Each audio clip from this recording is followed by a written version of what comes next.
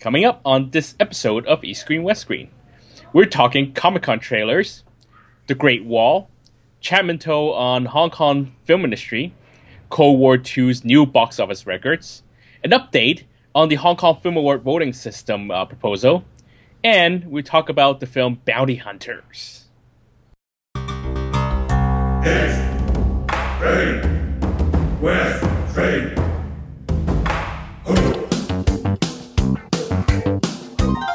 This is East Screen, West Screen with Paul and Kevin, where if films were food, they'd be full of it.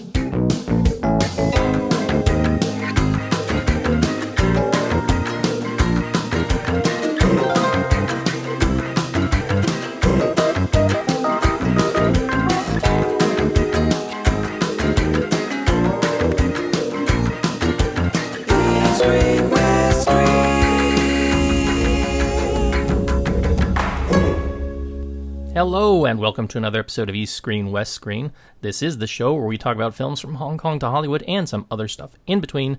I'm your host, Paul Fox, and coming to you from his news desk inside the A Hotel is Mr. Kevin Ma. Hello, with an explosive cake, right, Paul? Yes, indeed. Yeah. And be sure you don't eat the piece of cake that has the little tiny bomb in it, right? Because that would be bad. Yes. Hello, everybody. If you don't understand that's going to be related to the film we're going to be talking about this week, which is indeed this sort of mixed production between Korea and mainland China, but also with some Hong Kong talent therein, and that is Bounty Hunters. We're going to get to that a little bit later. But we've just been, passed by, I guess it was called Typhoon Nida. And normally they joke that the Li Ka-shing shield will deflect these things, especially if they're coming on a work day, so that business does not get interrupted. But that did not happen this time, so we did get up to the, Category 8, with, I think, Category 10 being the strongest category. And it wasn't a very strong storm, but it did come through, I would say, late Monday night Hong Kong time, and did close work for most of the day on Tuesday.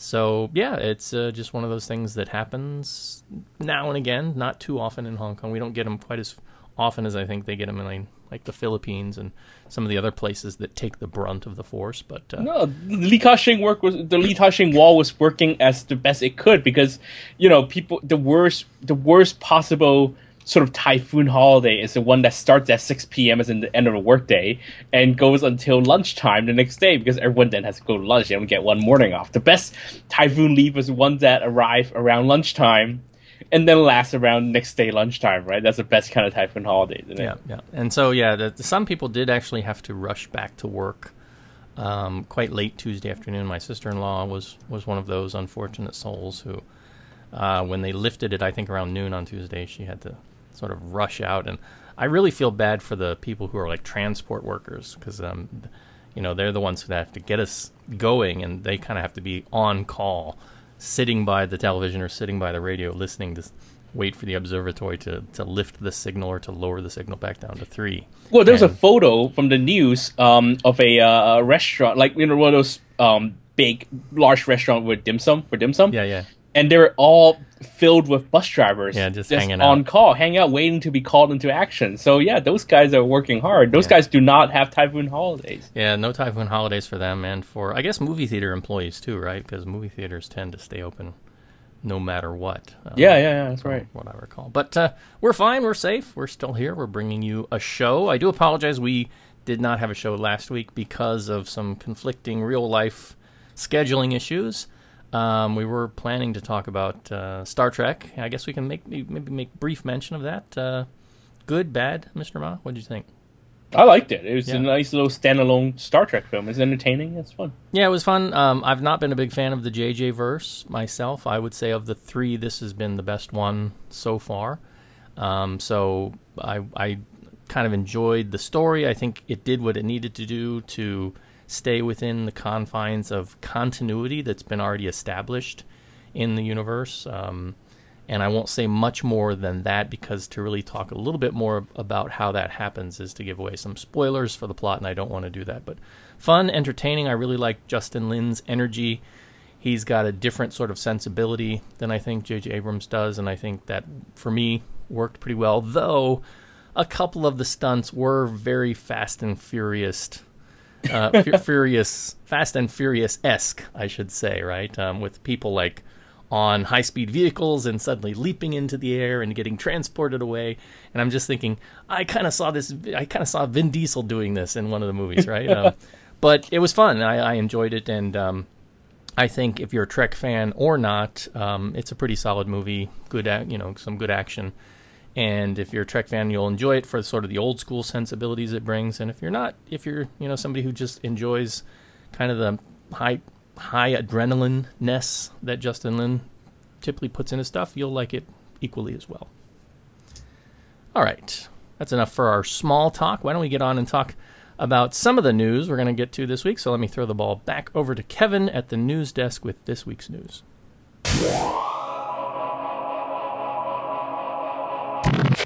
Here at the news desk, I mean, honestly, I didn't expect too many news to be talking about this past week, but suddenly we got a couple of, last minute thing. We have the Great Wall, we have the whole Hong Kong Film Award thing. But first, let's talk about sort of what I had originally planned to talk about, and Comic-Con trailers. Paul, were you following the Comic-Con closely?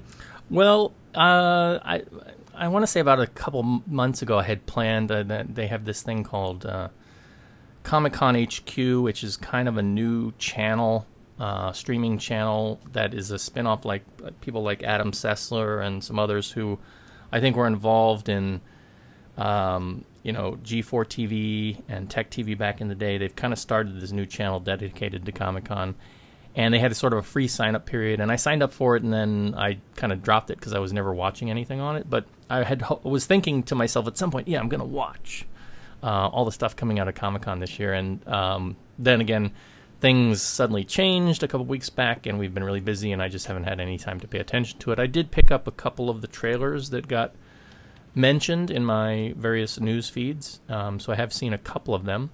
But which ones in particular did you want to focus on? Well, yeah, all I want to talk about is the trailer. So, you have, Kong Skull Island, you have the new, Doctor Strange trailer, you have the new Justice League, clearly DC, again, I mean, after Suicide Squad reviews came out, they're definitely on what's the word, sort of, God, I don't even know what the word here is. Not suicide watch, but they're on like high alert now. Obviously, DC, because they did the second film in the DC universe and it's still getting terrible reviews. But no, they were trying to sort of get back some of that goodwill with the Justice League trailer. I guess more footage than trailer. Marvel also had a Guardians of the Galaxy 2 trailer, but they didn't show it because James Gunn says that the film isn't done yet, and that was really purely for the fans.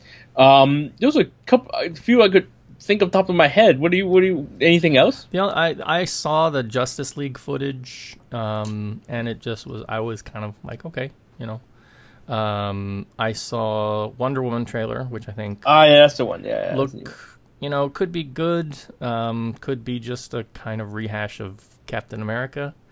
I don't know. That seems to be how they're kind of positioning her. If it is a rehash of Captain America, then thank goodness that's something they're finally taking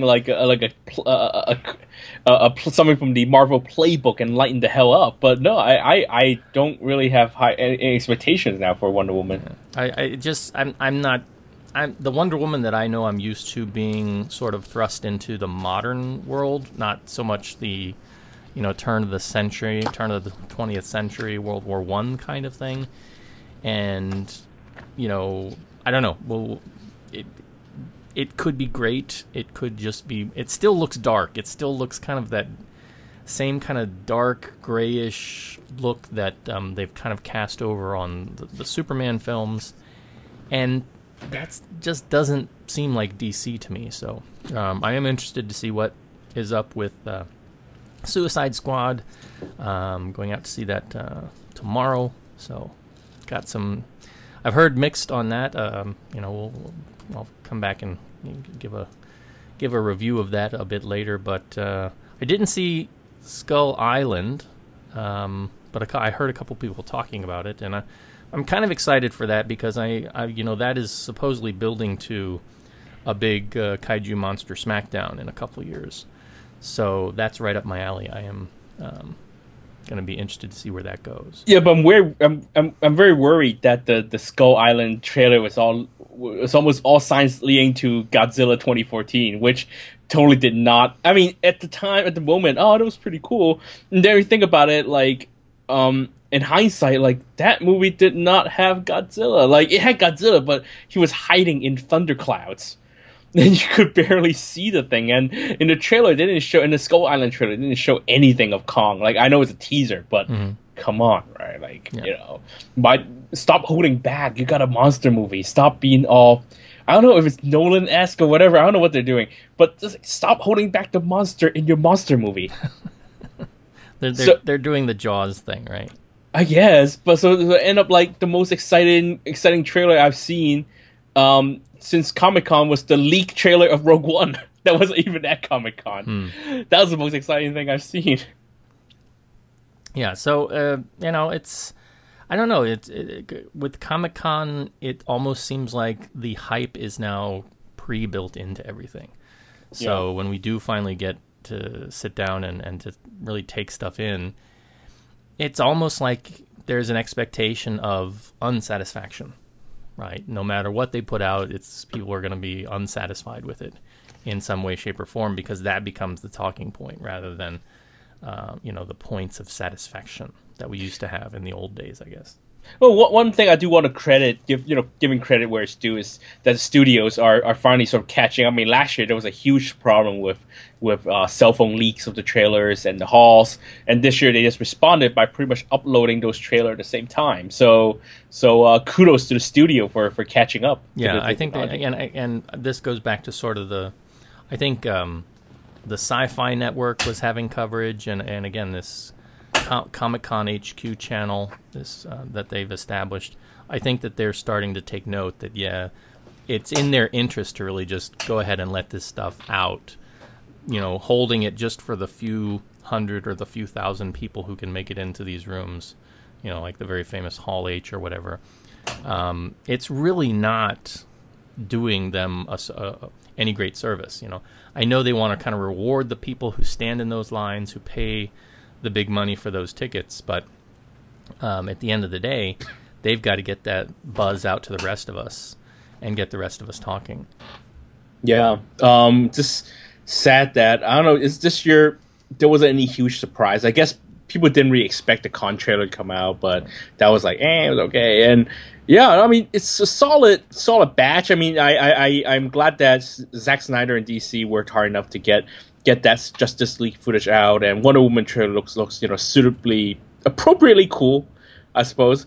But yeah, kind of a mixed bag, but still pretty cool to sort of get a preview of what's coming up. I mean, to be fair, there's nothing that I've seen that has made me say I don't want to see it. Right? I mean, True. So everything is working to some level. I'm perhaps a bit more excited about some things than others. But let's talk about the thing that kind of made the internet explode.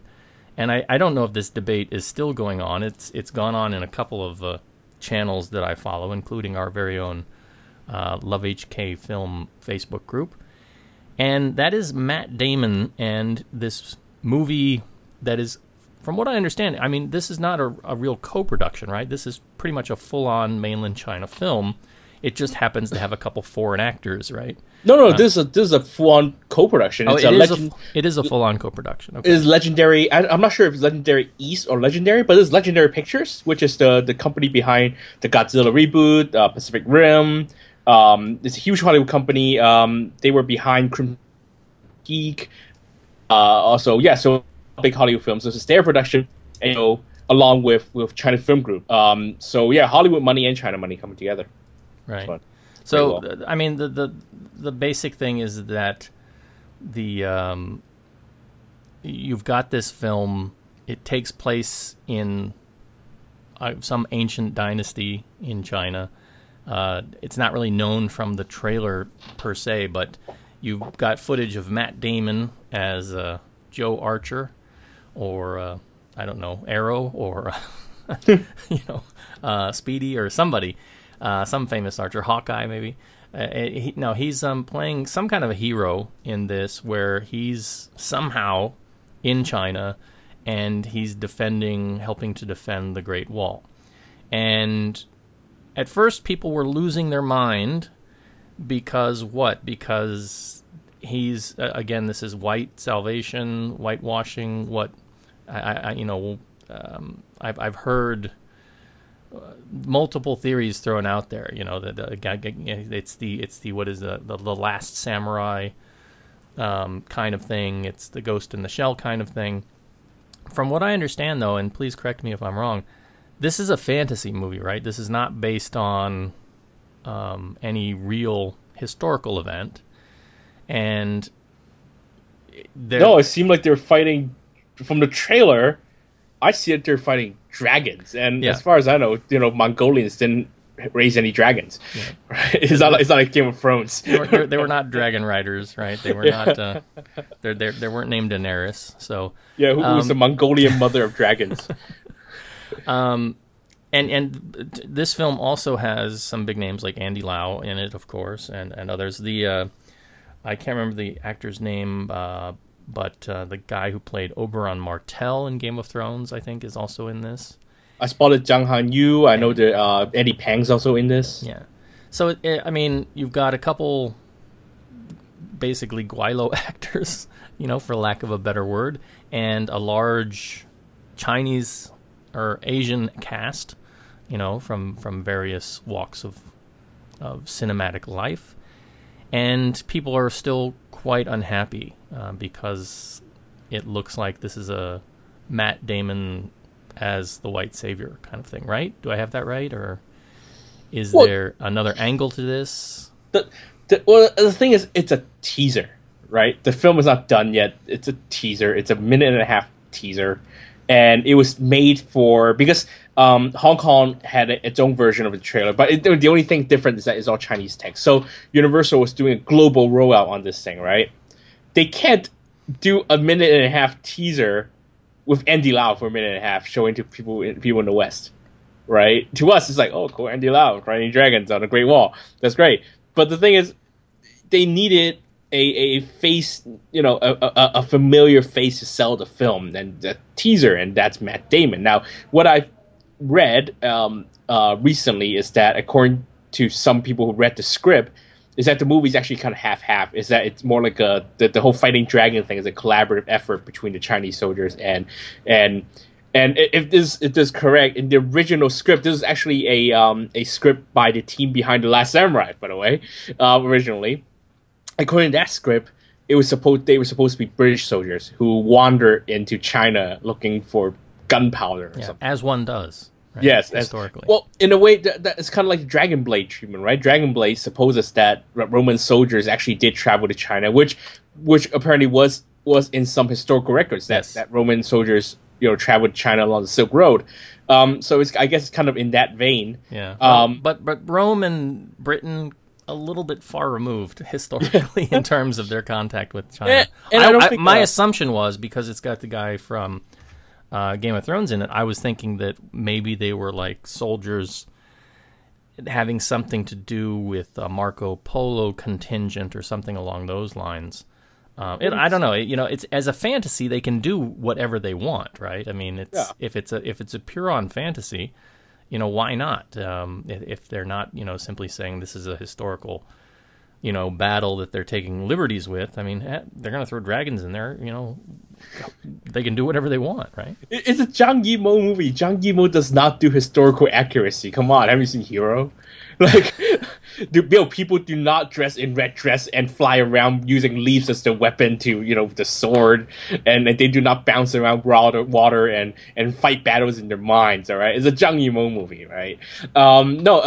So the thing is, that was from the teaser, I could not hear any British accent from Matt Damon, so I'm pretty sure that whole British soldier thing has been changed. And the thing is, again, this is only a 1.5-minute teaser. We don't know the plot. We don't know how balanced the actual final product is going to be. Perhaps Andy Lau, and it's supposed to have the biggest role among the Chinese actors, even though the other Chinese actors, from what I've heard, don't have really big roles. Jin Tian also is in the film, by the way. And the thing is, a lot of this is all commercially driven. It's not. I doubt that the people at China Film Group told Universal that we want a Chinese lead, get rid of Matt Damon, and there was a whole negotiation. No, the China Film Group people were like, we got a Hollywood actor in our movie. Hell yeah. That's the thing. They take pride in. The thing is, rich people in China take pride in nabbing these Hollywood people to be in Chinese movies. That's what gets them off. Yeah. You know, like when you had the Qingdao Film Festival, they had that little opening or whatever groundbreaking ceremony. The whole showing off thing was they paid tens of millions to get these Hollywood actors to show up at this ceremony in Qingdao. That's what gets them off, is that they're showing that they have the money to bring in these people. So I think Chinese audiences are equally excited to see Matt Damon in a Chinese movie, to be honest. They're less so about Fan Bingbing being Iron Man 3, but Matt Damon in their film, hell yeah, why not? It'd be great. Yeah. So it's not a political thing to them. They don't care about white savior, whatever, blah blah. They don't think about it. They're just like thinking, oh, it's Matt Damon in a Chinese movie, a Zhang Yimou movie. Oh, let's see it. Yeah. Well, I'm interested to see what the end product is going to be, and where this controversy goes. I mean, I think it's you can argue it from quite a few different points. For me, this stands out as slightly different from the Ghost in the Shell controversy, simply by the fact that that's an established character with an established kind of, race and heritage that they're taking liberty with. With this, it's just, it's kind of an original story, so it feels like it should be a bit less problematic. But I do understand, the position of, especially, many in the Asian American community who simply see this as a kind of slight. And I know that a couple Asian American actor, the name escapes me, the lady Constance Wu from Fresh Off the Boat came out and with a statement. And on the one hand I get it, but on the other hand too, I would say that if casting a Matt Damon in a central role gives you the ability to bring in Andy Lau and a huge cast of other Asian actors from all walks of life, again, all whether it's Hong Kong, China, or America coming in and getting roles, isn't that a positive too? Especially if it's going to help, sell the movie to some extent. I understand that side of the argument. It reminds me a little bit too, I mean, has there been much outcry, similar outcry for the Marco Polo Netflix series? I haven't watched. Have you watched that at all, Kevin? I saw the first episode and it just didn't grab me, so I haven't spent much time, going back to it. But it's something that I would like to get back to because, again, it's, you've got quite a bit of Asian American and Asian talent in there, doing quite a few roles. So I do want to support that kind of work, but it wasn't something that, really held my attention. Well, that's, great and all about Marco Polo. I haven't seen Marco Polo, but it's great and all about the Asian American actors being Marco Polo. But at the end of the day, it's produced by the Weinsteins, who is infamous for doing things to Asian cinema that rather not talk about, and it's written by a Caucasian writer, right? A self-proclaimed cinephile who wrote that really terrible script for Crouching Tiger, Hidden Dragon 2. So, yeah, great that these Asian American actors are getting in front of the screen, but what about people behind the screen, behind the scene? Why? Yeah, the Great Wall script written by American writers, even though it was directed by a Chinese director. So it's great to talk about in front of the screen, which obviously we have a systematic problem in Hollywood that there aren't enough chances given to Asian American actors. Donnie Yen seems to have a chance to break out with Star Wars and Triple X coming up, but the thing is, personally speaking, I do not think that Asian American or Asian actors in Hollywood should just be martial artists. You know what I mean? Well, this is a criticism I've read elsewhere, and I kind of agree with. It's like, okay, you're gonna have Donnie Yen in a Star Wars movie, and of course he's gonna be like, basically a kung fu monk, right? Right. And it's like, why can't he be an X-wing pilot? Where's the girl from, episode 7? That X-wing pilot. We are all saying we want to see more of her, right? Yeah, I do. I've heard that argument, and I kind of agree with it. Although with something like, Triple X, it's an action movie.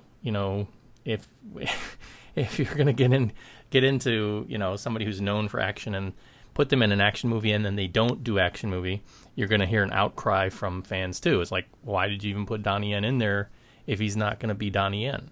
Well, sure. So the question comes down to, why is it that only action fans are calling for Asian actors to go to Hollywood, or to be sort of hitting it big time in Hollywood? Why is it that we only have people expecting them to do action? Why can't we expect? I mean, Chow Yun-fat didn't make it not because people were racist, it's because he never worked out as an actor speaking in English. Let's face it, right? He never had really a great role. I guess aside from the Corruptor, right? I think that's the one, the Corruptor, yeah, where he plays a dirty cop. Aside from that, they never really gave him a great role to speak to for English language role, and that's also because Chow Yun-fat you don't really get Chow Yun-fat's charm in English because it doesn't carry. His charm is best in his native language. But the thing is, what about Asian American actors? Why aren't they given opportunities to diversify? Why? Yeah, that's the question. And in a way, to see.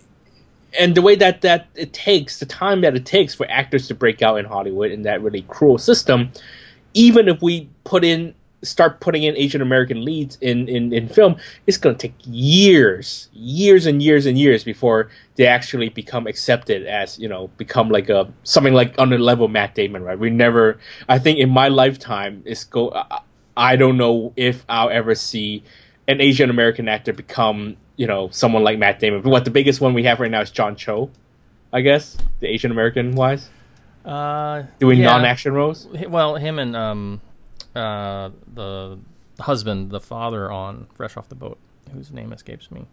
Does he count? He's all right. I mean, I don't see much actually. Well, he was in of course, what was the Korean movie?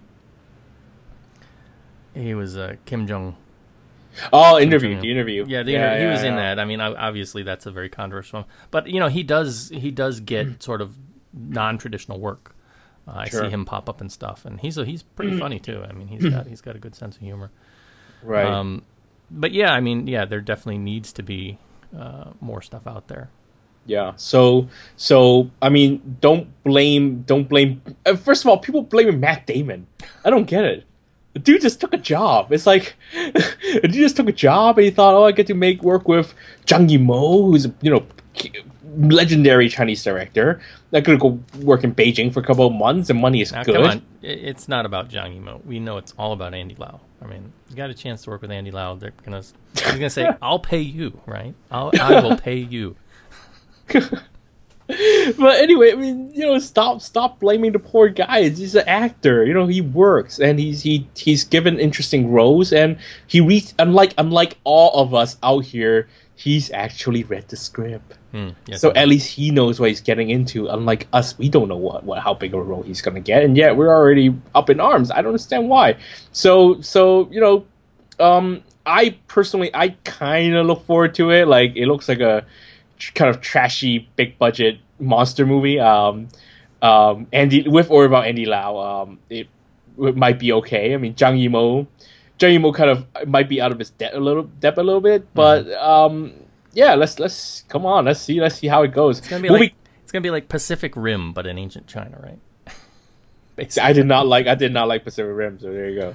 But no, the film comes out in December in China and February for the rest of the world. So yeah, let's see. We'll probably talk about the show, right, Paul? In February? Yeah.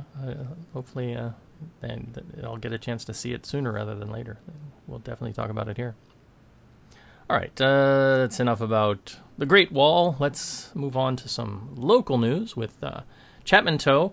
So this is just a short news story that got translated over in the Passion Times. Now, Passion Times is a local kind of controversial news magazine. I don't want to get too much into the politics of where it is politically, but basically they've started translating some of their articles over into English. So I just tagged this article because I figured some of our non-Chinese speaking, non-Chinese reading listeners out there would be interested to hear Chapman talk about the local industry and the idea of localism in the industry in that regard. Kevin, you've read the article, right? I mean, is there anything of note that you'd want to say about it? I read the Chinese version now. It's essentially covering... so Chapman Toh went on the Hong Kong Film Blog, who was run by a fairly famous local movie blogger named Ryan, and essentially want to talk about local cinema or the future of local cinema. It's not. It was written in June 30th, and the reason I didn't talk about it earlier is because I don't really see much new things he's put up. He's talking about what is the true sort of local cinema. These days we're talking about sort of resurgence in local pride, right, in Hong Kong cinema. What constitutes a true local film?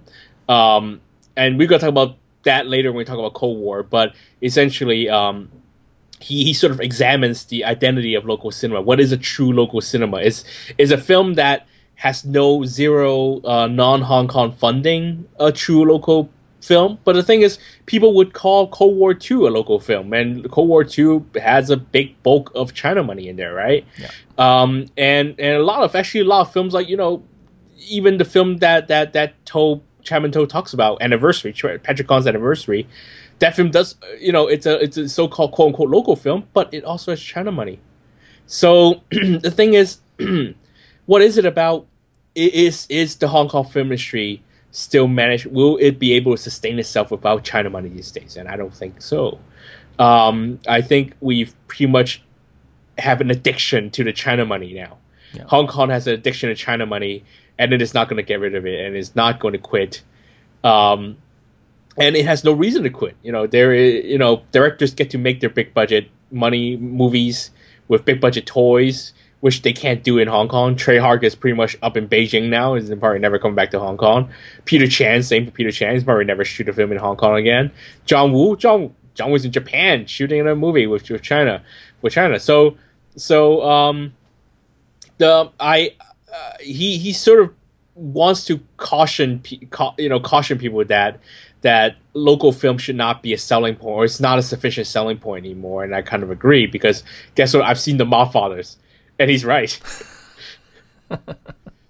So no, a Hong Kong local film does not make it a great film. That's the thing. It's patriotism, selling patriotism as a selling point, and that's something that the Koreans have done very well. Unfortunately, Hong Kong does not have that kind of system, nor does its audience have that kind of loyalty to Hong Kong cinema, nor kind of any cinema in general. So, so it's a very pessimistic time for Hong Kong cinema, and I'm talking about pure Hong Kong cinema. And he says that he hopes that directors who have made it big in China come back to Hong Kong to make a film, and he hopes to sort of retain the young directors who have sort of grown up. Like, we talk about films like the director of Weeds on Fire, the baseball film that's coming out later this month, or the directors of 10 years, hoping those guys would continue sort of protect Hong Kong cinema. But the thing is, the addiction is too great. The China money is too great. It is sucking up everything, like Typhoon Nita, right? It's sucking up all the air around the region, and he has a right, and he has a reason to be pessimistic, and I don't disagree with that. Well, we will post the link up on the notes page, and you can check it out, or just head over to Passion Times and do a search on Google for Passion Times and Chapman Toh, and you'll find the article quite easily. And as Kevin made mention, of course, Cold War II still kind of kicking butt and taking names, right? That's right. Cold War II this past weekend, it has officially beaten You're the Apple of My Eye to become the top grossing Chinese language film of all time here in Hong Kong. So taking back the crown from the Taiwanese. I don't know if that's good news. I mean, yeah. Well, I'll let you. Paul, what do you think? Well, correct me if I'm wrong. This did have a 3D release, right? Not in Hong Kong. No, only in China. Only in China. Okay. Only in China. IMAX, it was IMAX 3D, but that was pretty much because it was a China cut. Mm-hmm. I mean, China version, yeah. Right. I don't know. I don't understand it, to be honest. It's an okay film. I'm not sure I see all the fervor behind it. Exactly. The thing is, it's been such a crappy summer for Hollywood that Cold War Two actually isn't the worst film I've seen this summer, or the worst tentpole I've seen this summer, which is kind of sad because the thing is, it's such a flawed film, and the hype or the what. I know that there are a lot of people who do enjoy it, and more power to them, but I am sort of befuddled and a bit bewildered by the taste of Hong Kong audiences. I feel like, as someone who still longs to create films or who still wants to become a filmmaker, I'm a bit baffled by what my hometown audience wants to see in a film. I don't quite understand them anymore. I mean, I'm not saying that Cold War II is a terrible film, but the thing is, I feel like that record was built on hype and a lot of help from Broadway cinemas because they are also owned by Edco, who produce and distribute the film. And it was made possible by a lot of that promotion push, right? If you were in Hong Kong, you're watching a movie at a Broadway cinema, you've been bombarded by those ads 2 months, 3 months going ahead of the release. So it was a huge publicity push, and I am sort of guessing that by the time they get all the China money back together and Hong Kong money, they might not even break even if they include the publicity costs, because they spent so much money promoting this film. But great. Edco now gets to claim another record. They had the record, or they still have the record of Monster Hunt in China, and they were very keen on against getting that record in Hong Kong, and congratulations to them. Well, at the very least, we'll get a Cold War III, so the story can continue, right? Yeah. All right. Final bit of news. Wasn't sure last week or 2 weeks ago. We did talk a little bit about the changes to the Hong Kong Film Award voting system. This being sort of the political fallout from the nomination and win of 10 years in the recent Hong Kong Film Awards. So, Kevin, you have an update for us.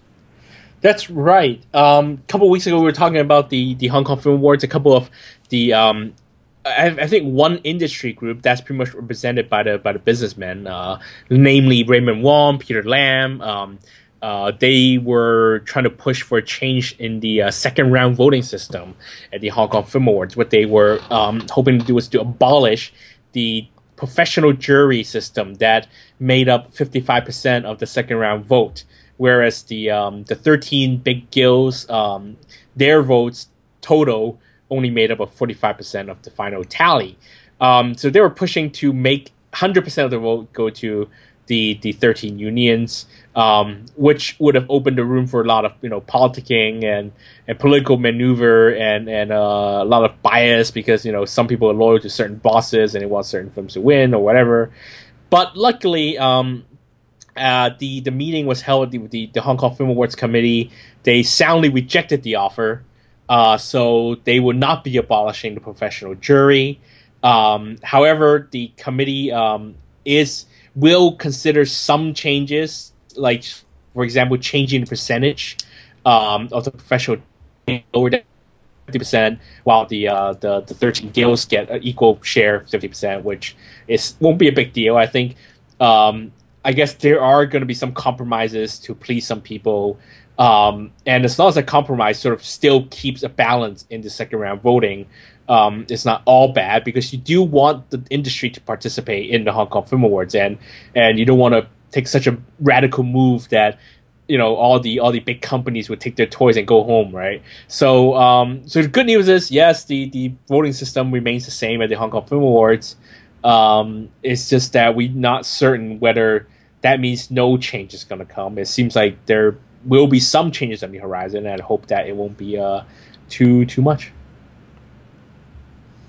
All right. I think that's going to wrap up our news for this week. Let's take a short musical break, and we'll be back to talk about this week's film, Bounty Hunters.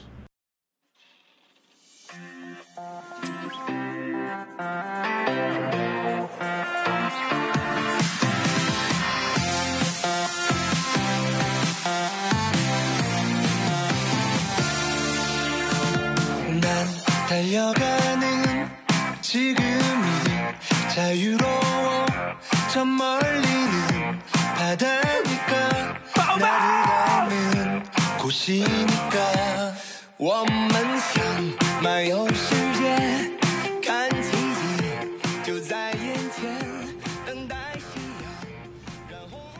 Welcome back. Our film this week, Bounty Hunters, a kind of mixed co-production featuring a variety of actors, a couple from the mainland, a couple from Hong Kong, directed by director Shin Tae-ra from Korea, and produced by our own Raymond Wong of Pegasus Motion Pictures, right? I think that's his production company. And the story, basically a team of bounty hunters get together to track a terrorist across Asia. It's pretty simple, pretty straightforward. The film itself, I mean, it's tries to go for sort of a James Bond / Mission Impossible kind of feel, and on some levels it is slightly successful. On other levels, not so much. I think the film itself is really trying to go for a very sort of manga-esque feel. And I would further support this fact if you go look at the sort of promo poster, not the actual movie poster, which features the 5 sort of main actors, but the promo poster they have for this over on the Hong Kong Movie Database. It's sort of like a silhouette done in sort of manga-esque drawn style, right? So it's not just a silhouette of the actors, it's actually kind of like hand-drawn art.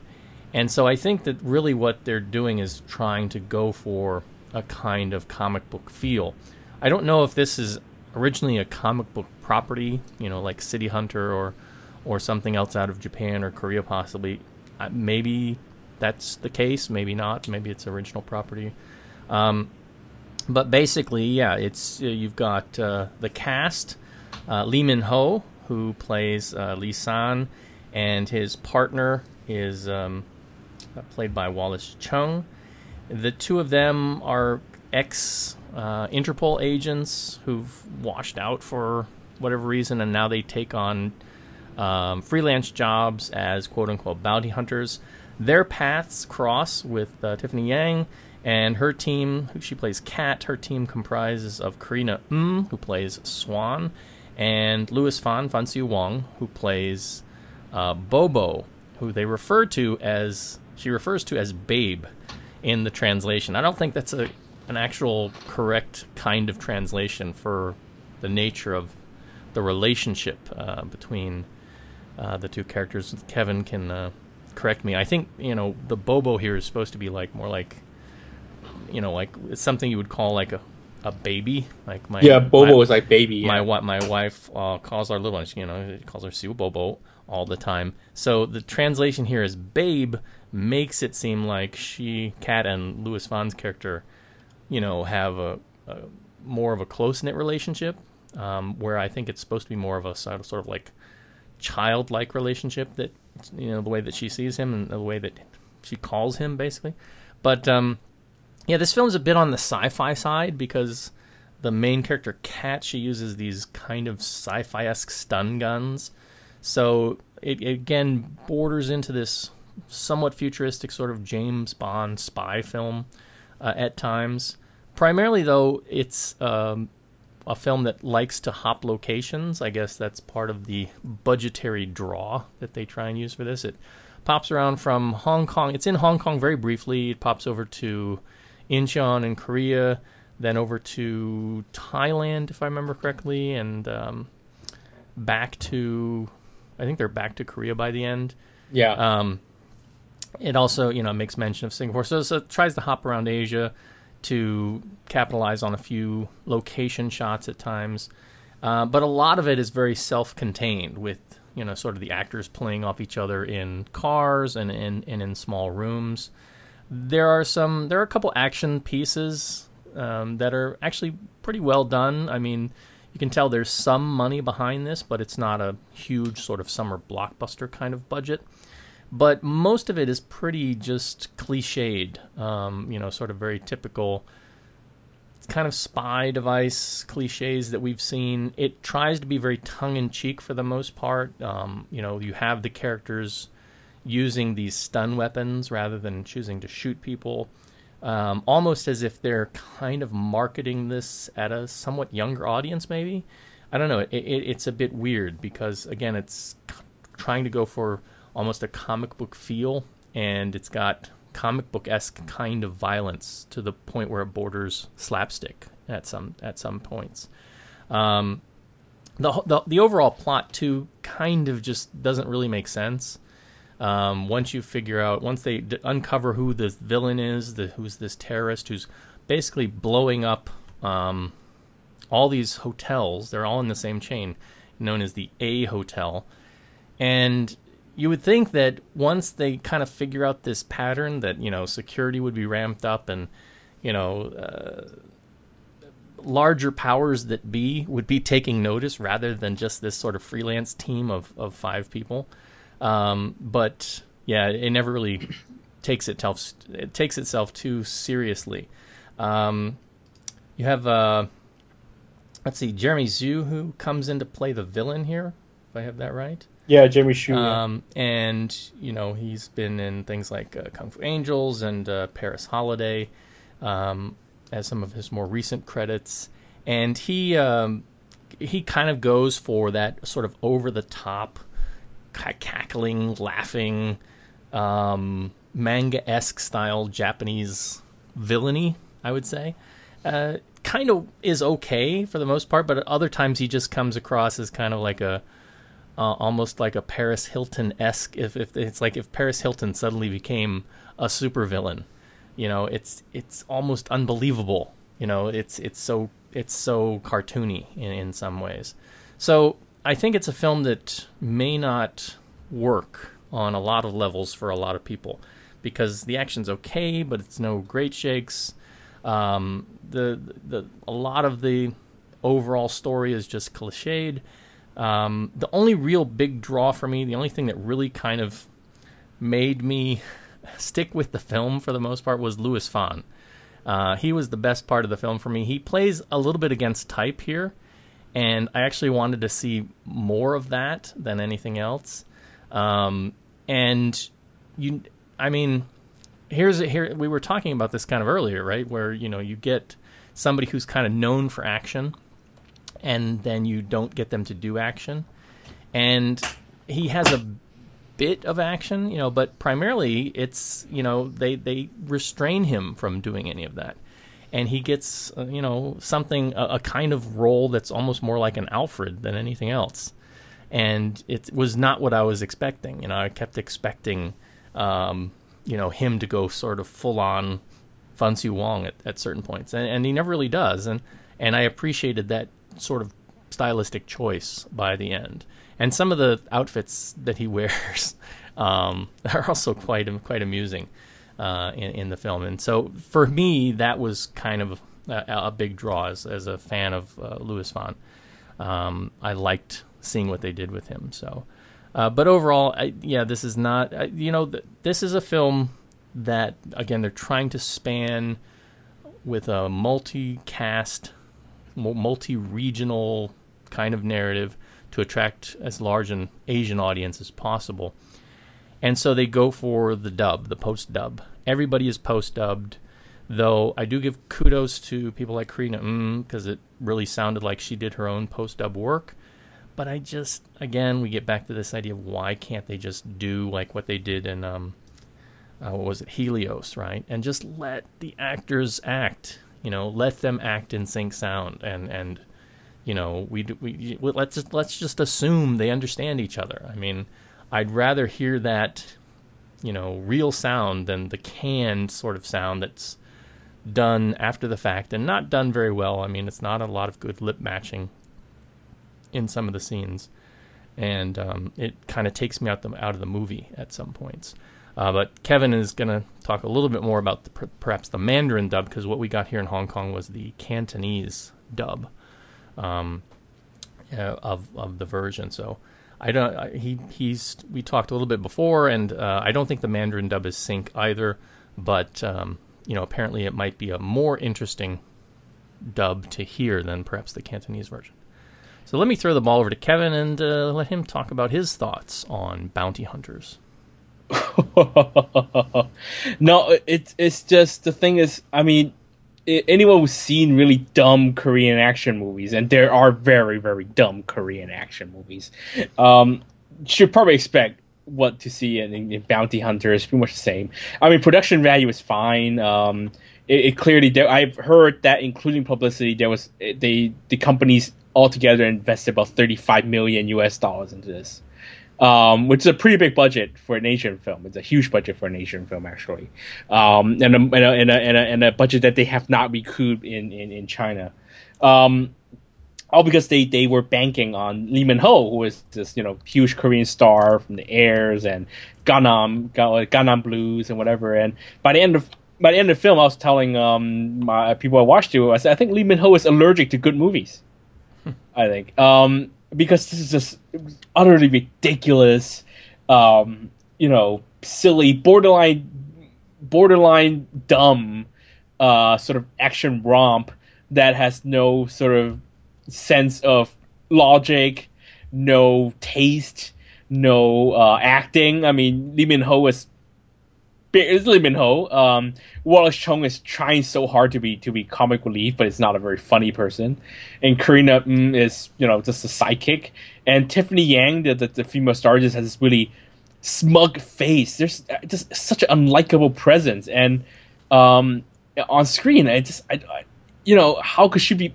She's just not a sympathetic character for some reason. And how could these people? These bounty hunters, I mean, do these people even know what bounty hunters do?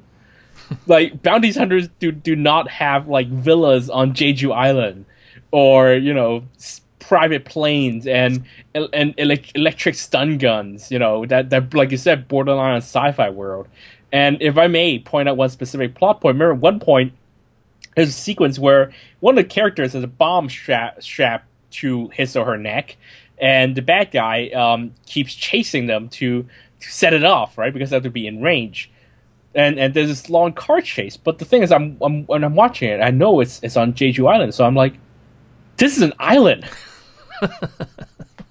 She's not going anywhere. Like, these people aren't going anywhere. They even have a GPS tracking system of where that bomb is. It's not like, it's just the kind of thing, or there's the one where the villain takes on one of the characters and plays a game and says you have to, like, retrieve the antidote in 20 minutes or you're gonna die, whatever. Not knowing that there are two good guys are outside, like, waiting. Like, just complete utter, like, nonsense, right? Even the characters don't really have any logic whatsoever. Like, how do I even make it as bounty hunters, or how's a bad guy even have this diabolical plan where he doesn't even think about these basic, logic problems? It's just really dreadful movie, and can we talk a little bit about the very end, right? I mean, like, the very, very end of this, as they there's kind of an end scene, but, like, right before they get there, it's almost like an action montage from a 90s TV show, right? Because it's just like a montage of footage of the characters from different points in the movie. And I'm thinking, this is like from Knight Rider or some, or like Miami Vice or something. It was really structured like that. And it didn't add anything to the film. It was just like, this is the end of the film, but this is what you would see if this was actually a TV show, right? And this would be the start montage of the TV show when the credits were coming up. It was really weird. I don't know.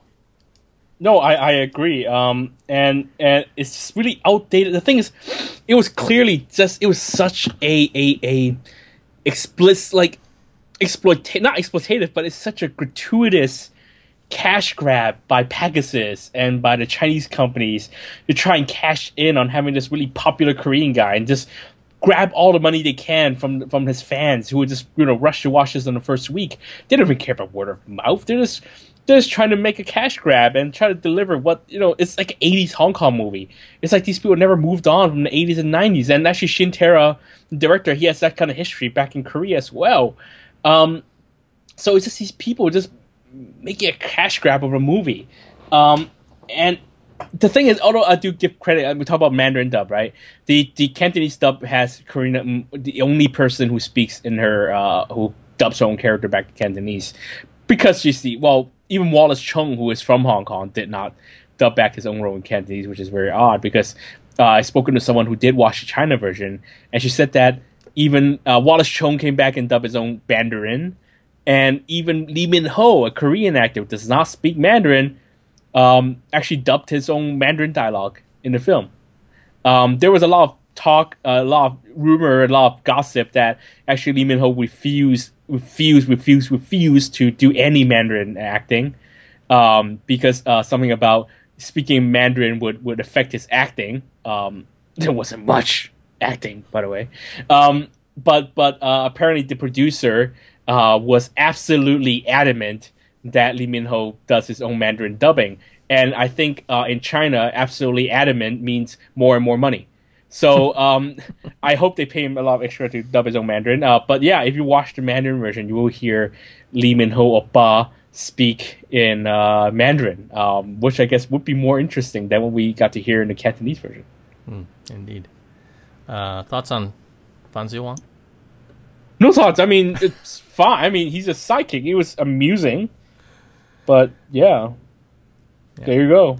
Well, yeah. I think they weren't really sure at times whether they wanted to go more for action or more for comedy, and I think a big part of it is it just doesn't seem to find its balance between the two.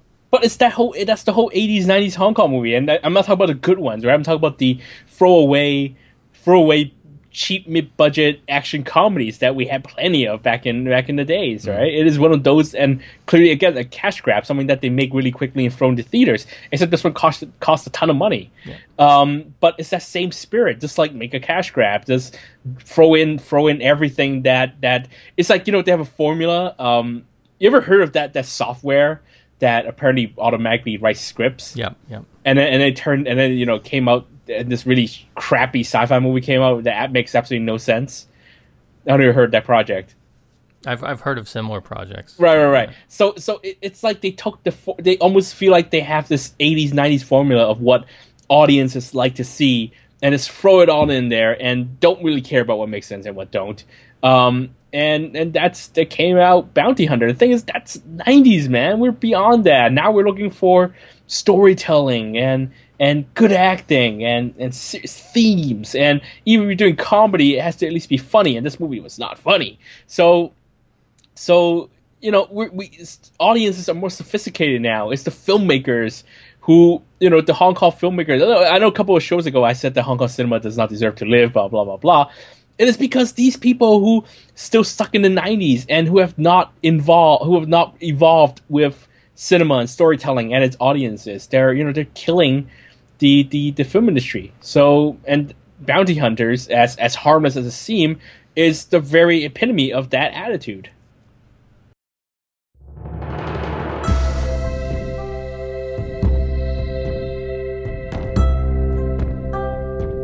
You're listening to the East Screen West Screen podcast. Visit Kongcast.com for more.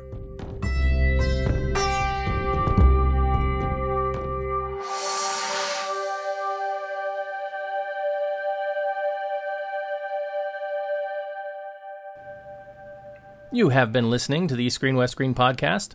Our theme music was composed by Rob Jabor of Schnauzer Radio Orchestra. Research has come from a variety of sources, but primarily lovehkfilm.com and the Hong Kong Movie Database. We also get a tremendous amount of moral support from listeners like you. If you would like to be part of the show, you can get in touch with us at our website. That is kongcast.com. That's KONGCAST.com. You can follow us over on Twitter. That is at Kongcast. You can email us at eastscreen@gmail.com. And you can catch us over on Facebook at East S West S. Please urge you to also follow along with Kevin and the things that he is doing. Whether he's doing freelance work or the stuff that he's doing when he travels out and about. So, Kevin, where can they find out more about what's up with you? Hey, it's August, so the latest issue of Discovery Magazine should be up now. You can see my writing in the entertainment section. I write about, honestly, I can't quite remember at the moment. I think it's either The Lobster or something else. Anyway, I have an article in there, and And so does I've also edited the TV listings and the movie listings, and you can read my TV reviews and stuff like that. All in the Discovery magazine, now available on Cathay Pacific Flights, and also Silk Road magazine, available on Dragonair Flights. You can also get the Discovery magazine iPad app on the iPad App Store. You can follow me on Twitter. I'm at The Golden Rock. That's one word, The Golden Rock. You can also contact me by email. I'm at thegoldenrock@gmail.com. That's thegoldenrock@gmail.com. All right, so next episode 199. We may have a couple guest spots coming up. I'm in contact with a couple people to possibly come on and do a few guest reviews. What do we have locally coming out? We've got Girl of the Big House. I think that's starting this week, right? That's Won Jing movie, yeah, Won Jing production. Miriam Young and sort of it looks like a Category 1 kids movie more than anything, right? Yes, produced by Won Jing, believe it or not. We've got League of Gods, which is out there. It's hope to get more and talk more on that on a coming episode.